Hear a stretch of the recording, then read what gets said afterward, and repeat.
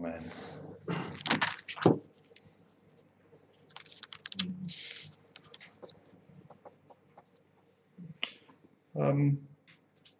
I read the Daily Mail from time to time, and in the back of the Colour magazine on a Saturday, there's an interview of somebody, and there's a whole set of, they call them challenging questions.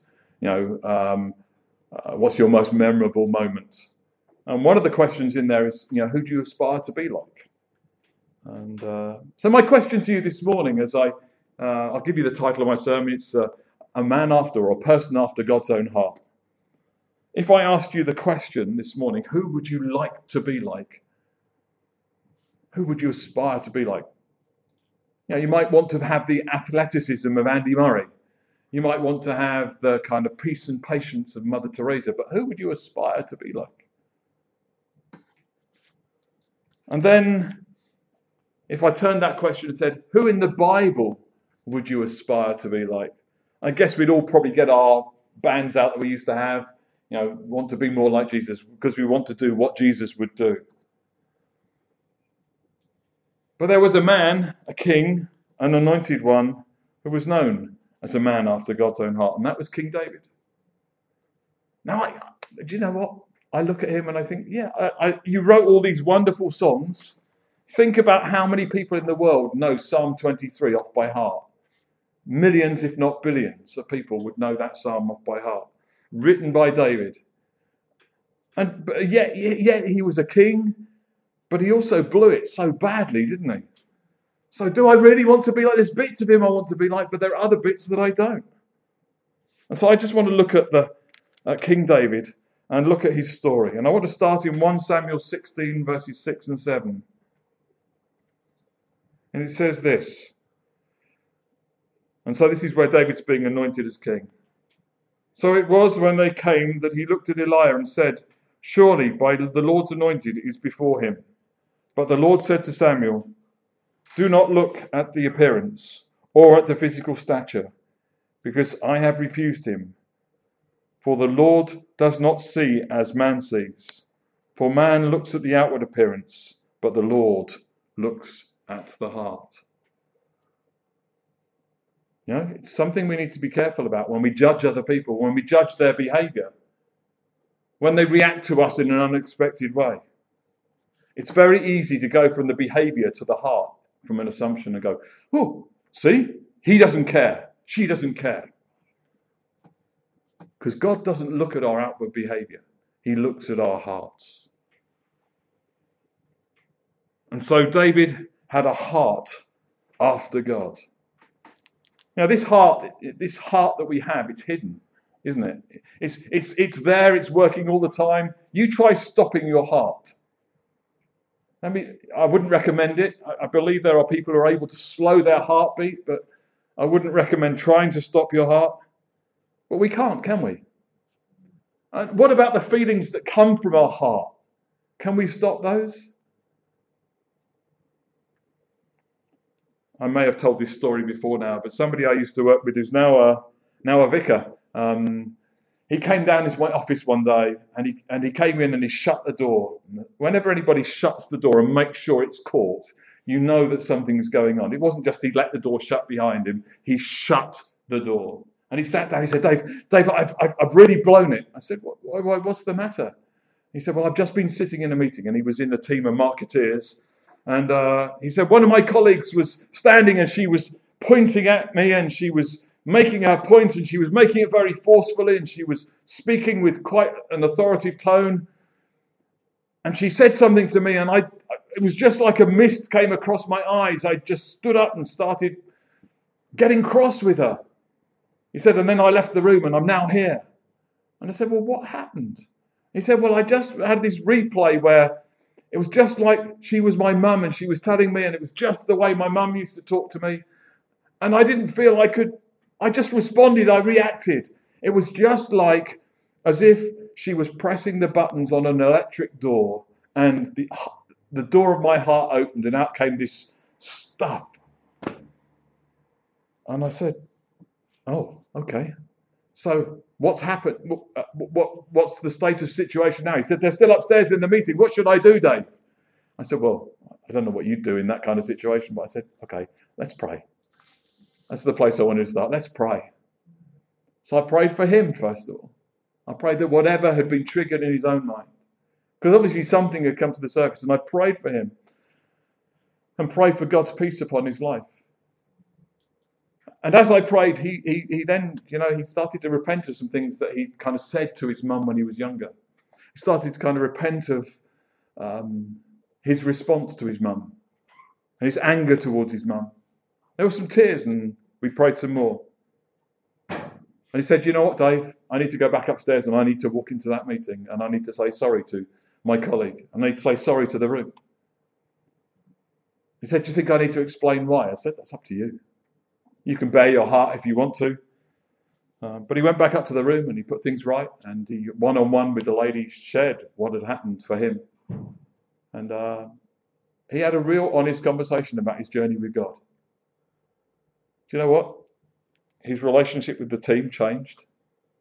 For good, not for bad, because he could have left it. He could have just, oh, well, it happened, I can't do anything about it. But he wasn't willing to do that. He was a man after God's heart too. But sometimes, the things that are in our hearts come out in strange and weird and wonderful ways. Sometimes we feel we can't control them. But our heart is hidden. The feelings that are connected with our heart are hidden too. Both good and for bad. We can hide things in our heart, can't we? So David was a man after God's own heart.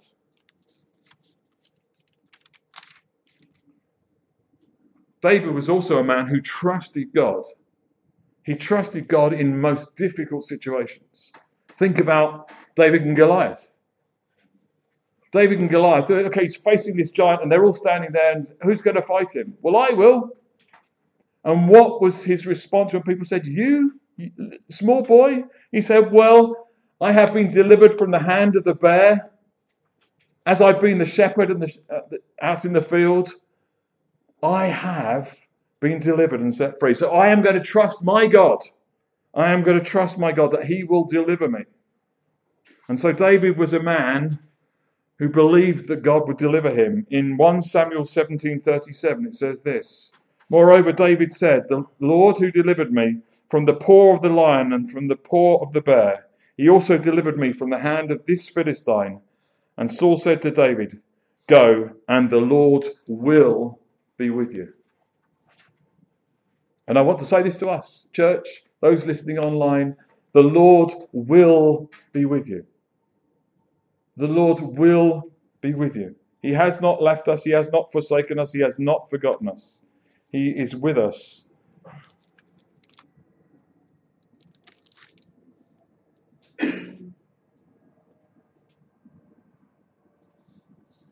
David goes on to talk about in 1 Samuel 23, verse 2. Therefore David inquired of the Lord, saying, shall I go and attack these Philistines? And the Lord said to David, go and attack the Philistines and save Keilah. He inquired of the Lord. Sometimes we don't know what to do. Sometimes we find ourselves in a situation where we say, I don't know what to do. Well, do what David did. Inquire of the Lord. Lord, what should I do? Is God willing to speak? Yes. Is God willing to listen? Yes. So let's inquire of the Lord just like David. Let's trust him for walking into the unknown. And sometimes one of the biggest fears is the unknown. One of the biggest fears that people have is the fear of the future. That's why one of the big fears is death.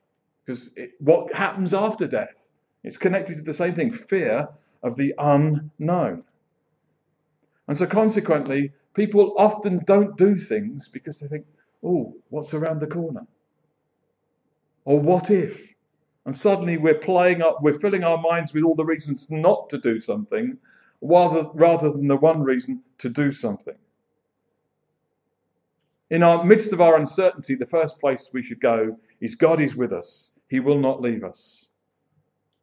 Then when we get to a place where we don't know, let's inquire like David of the Lord.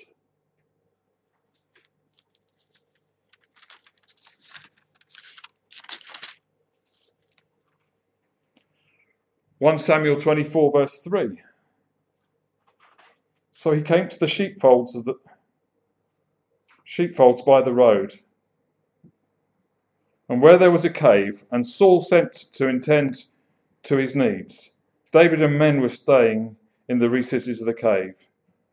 Then the men of David said to him, "This is the day of which the Lord said to you, Behold, I will deliver your enemy into your hand, that you may do to him as seems good to you." And David arose and secretly cut off a corner of Saul's robe. David had the opportunity to deal with Saul. He had the opportunity to kind of finish it there and then. And God said to him, "Okay, what do you want to do? The enemy is in your hands." And he chose a godly, righteous way. He chose a way that showed grace and mercy. He didn't wreak vengeance on Saul. In verse 6 it says this, "And he said to the men, The Lord forbid that I should do this thing to my master, the Lord's anointed, to stretch out my hand against him, against he is the anointed of the Lord." So David restrained his servants with these words, and did not allow them to rise against Saul. And Saul got up from the cave and went on his way. He stayed the kind of anger and the feeling of the men and said, "No, let him go." David too was a man after God's own heart when we read in 2 Samuel 24 verse 7.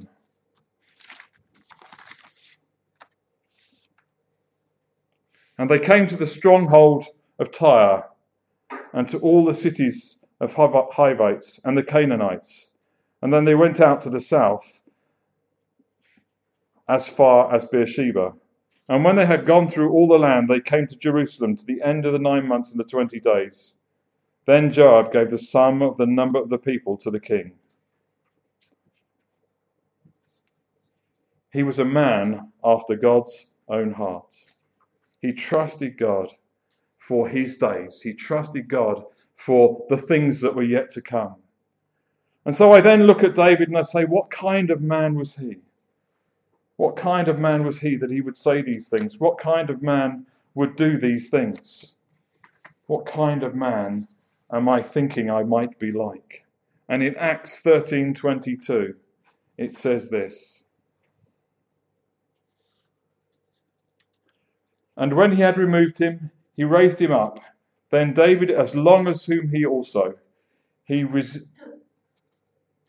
gave residency and said, I have framed David to be son of Jesse, a man after my own heart, who will do my will." And so I look at David, a man after God's own heart, and I ask myself this question. What were the characteristics of David? What were the ways that he followed? Firstly, he was humble. He laid himself bare before God. You think about the Psalms that he wrote, the Psalms that we've sung today. He was humble before God. He laid himself bare before God. And do you know what? That's a good thing for us to do. Now, he trusted. He was a trusting man. He trusted God particularly. But he was to be trusted as well because he had faithful hands and a faithful heart. He was ever loving. He knew the love of God and he gave love to his friends, to his family, to those who served him. He was faithful and true. Even when sometimes it seemed like everybody else had given up. But these are the two that I really want to focus on, the characteristics of David. Number one, he was obedient. When God said, he said, "Okay, Lord." And then the second one is he had a repentant heart. I said there were parts of David's life that I wouldn't want to follow.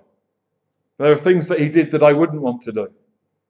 But what was his response to doing wrong? Was, I'm sorry, Lord. I turn from that and I turn to you. So I just want to ask us now to close our eyes maybe and think about David and think about these, is it 6 or 7 different facets of his life, and just ask ourselves, where are we?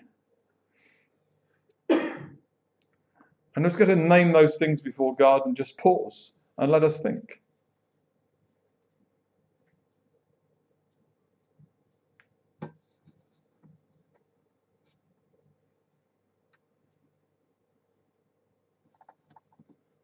So we focus firstly on his ability to be humble and ask ourselves the question, are there times when we could be more humble? And we could step back rather than stepping forward?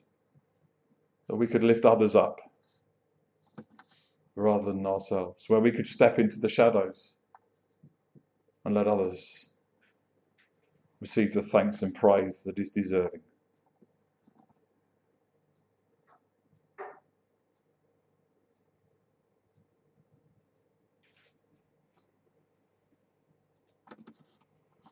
We secondly look at his ability to trust, his willingness to trust and be trusted. And look at our hands and our feet and the places that we walk and the places that we do things and think, do we trust God? Or is fear our master?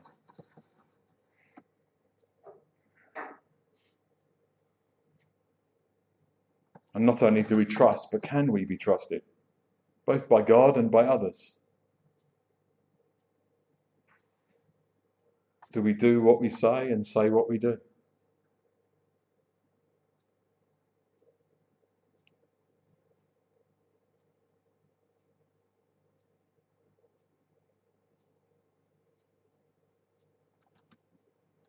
Thirdly, are we loving?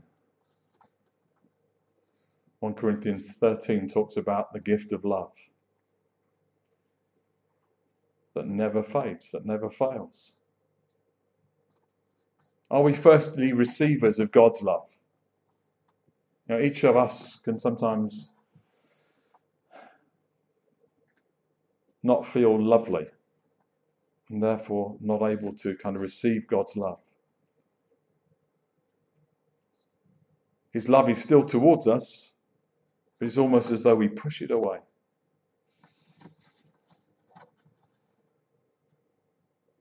So are we able to receive God's love so that we can give God's love? So that we can give our own love to others, those dear to us, those near to us, those who maybe don't deserve it. But are we willing to be loving?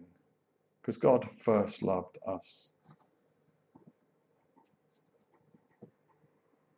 And what about this characteristic he had of being faithful? I don't just mean faithful to God, I mean faithful to others. Faithful to your word. Faithful to the promises that you make.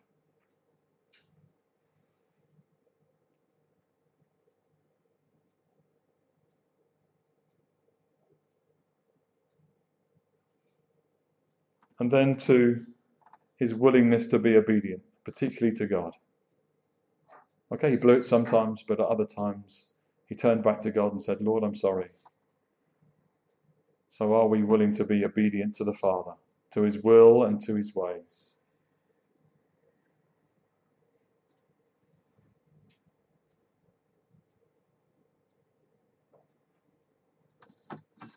And finally, and most importantly, like David, are we willing to be a repentant people who say sorry when we blow it, who ask for forgiveness and to turn from that way to walk into the fullness that God has for us?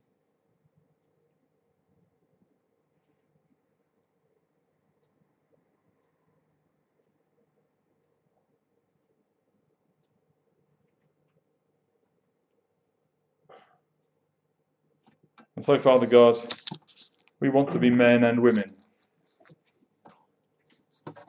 that one day might be known who have a heart after you.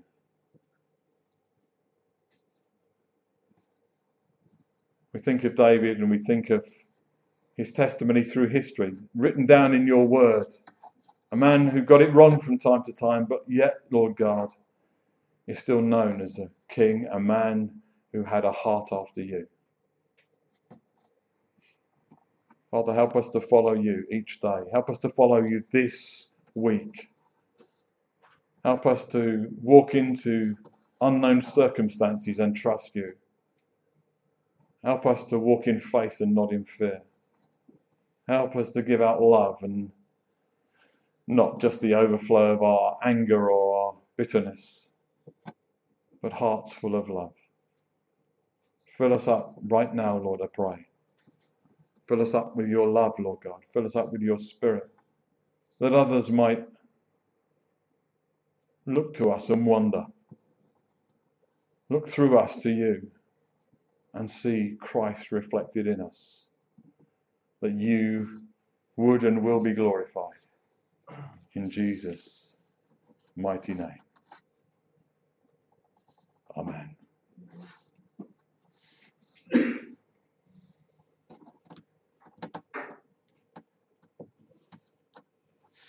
Let's come back to worship now.